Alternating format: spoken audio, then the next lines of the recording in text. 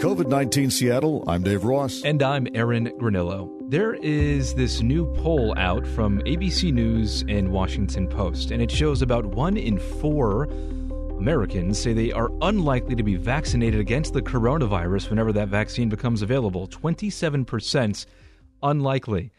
The numbers rise, apparently, if you are conservative. 45% of strong conservatives, about 4 in 10 Republicans, and nearly as many evangelical Christians say they are unlikely to get vaccinated, even if it's free. Dave, why is that?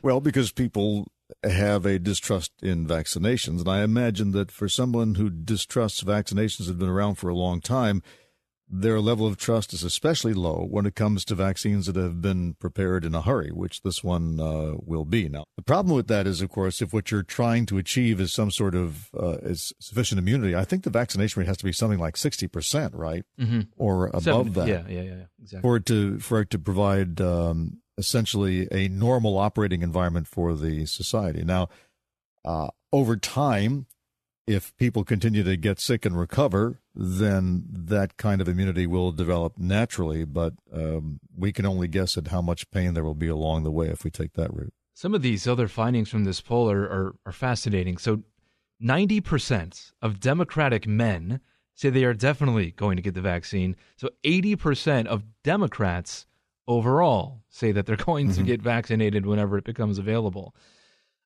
Dave, you've been covering the news a lot longer than I have. When did this whole sort of partisanship happen with the vaccine debate? Is this always? Well, it's been around a while. Yeah. I don't know whether it's been a partisan divide, but it certainly was a lifestyle divide. People who decided they didn't want any kind of artificial immunity provided to their children, and also because of the disastrous rollout of the swine flu epidemic back whenever that was. The vaccinations themselves had not been tested, and they did make some children sick. There's been a long time concern that there is a connection between vaccines and autism because of this since debunked research study that was done purporting to show a link.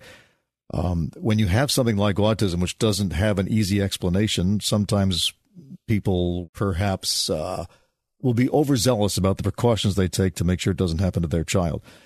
So I think that explains that. I mean, there have been people who don't like the routine whooping cough vaccinations that kids get. And as long as it's a relatively small number, then it's not a problem. But of course, if more and more people refuse to get the vaccinations, then you'll have a lot more children dying, as they used to do.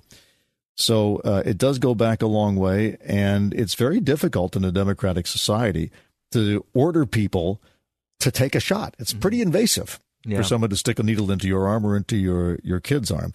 And so I think people will always have to enjoy the right to refuse, and that just means the rest of us have to protect ourselves from being infected by others who choose not to get vaccinated. Correct me if I'm wrong here, but I've heard the fastest that we've developed a vaccine against some sort of virus is something like 4 to 5 years. Is that right, Dave?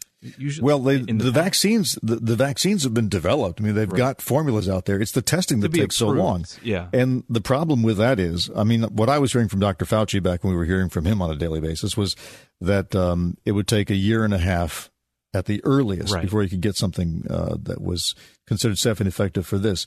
One of the holdups, though, is because they can easily test the safety phase, right? So they just test it. They're not trying to see if it makes you immune. They're not just making sure that there are no horrible side effects. So they give you low doses and they check and they come to a conclusion.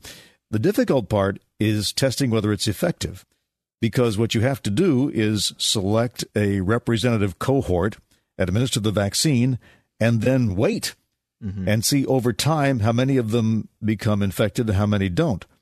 What you're not allowed to do, from what I understand, is purposely expose them to the virus to speed up the process. You could do it that way, right? You could give people the vaccine and then deliberately share micro droplets of the coronavirus with them and see how many actually come down with an infection.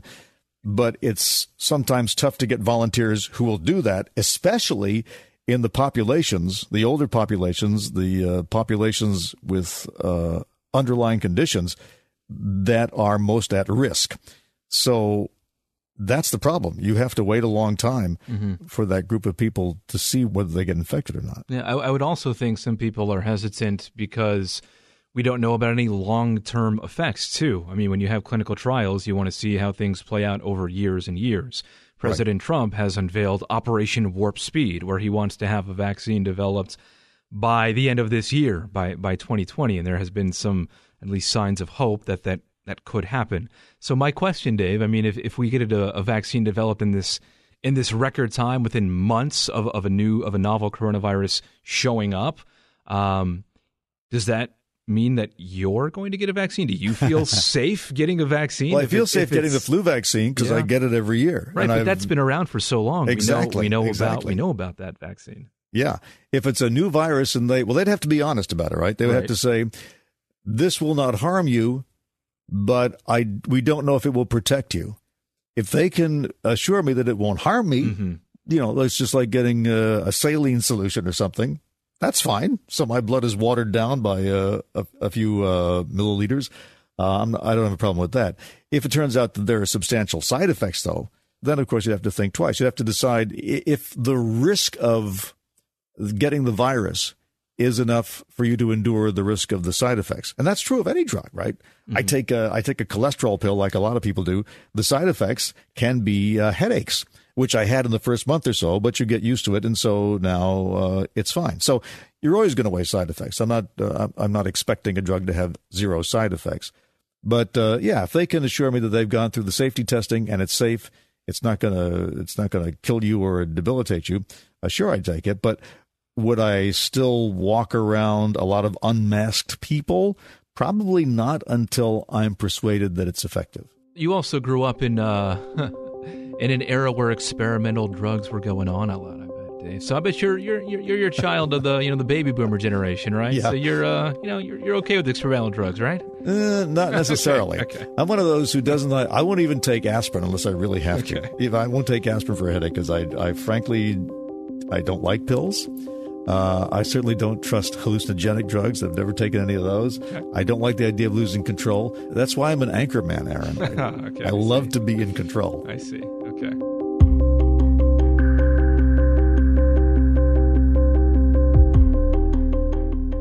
So, Dave, you and I had a conversation this morning about whether to even put out an episode today in light of the way protests in Washington state and across the country developed overnight.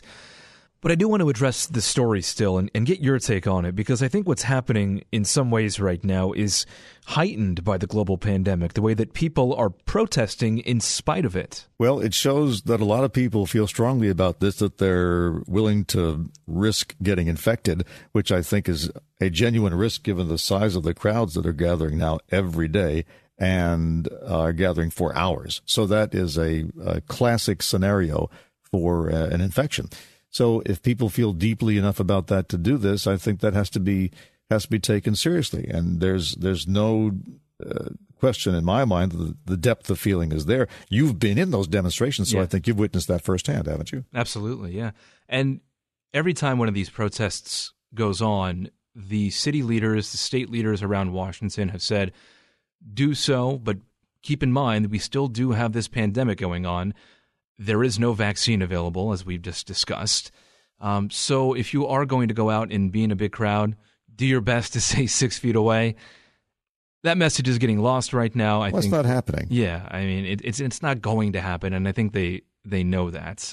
So, I mean, now what we have to wait and see is if cases spike in light of all this. I think the only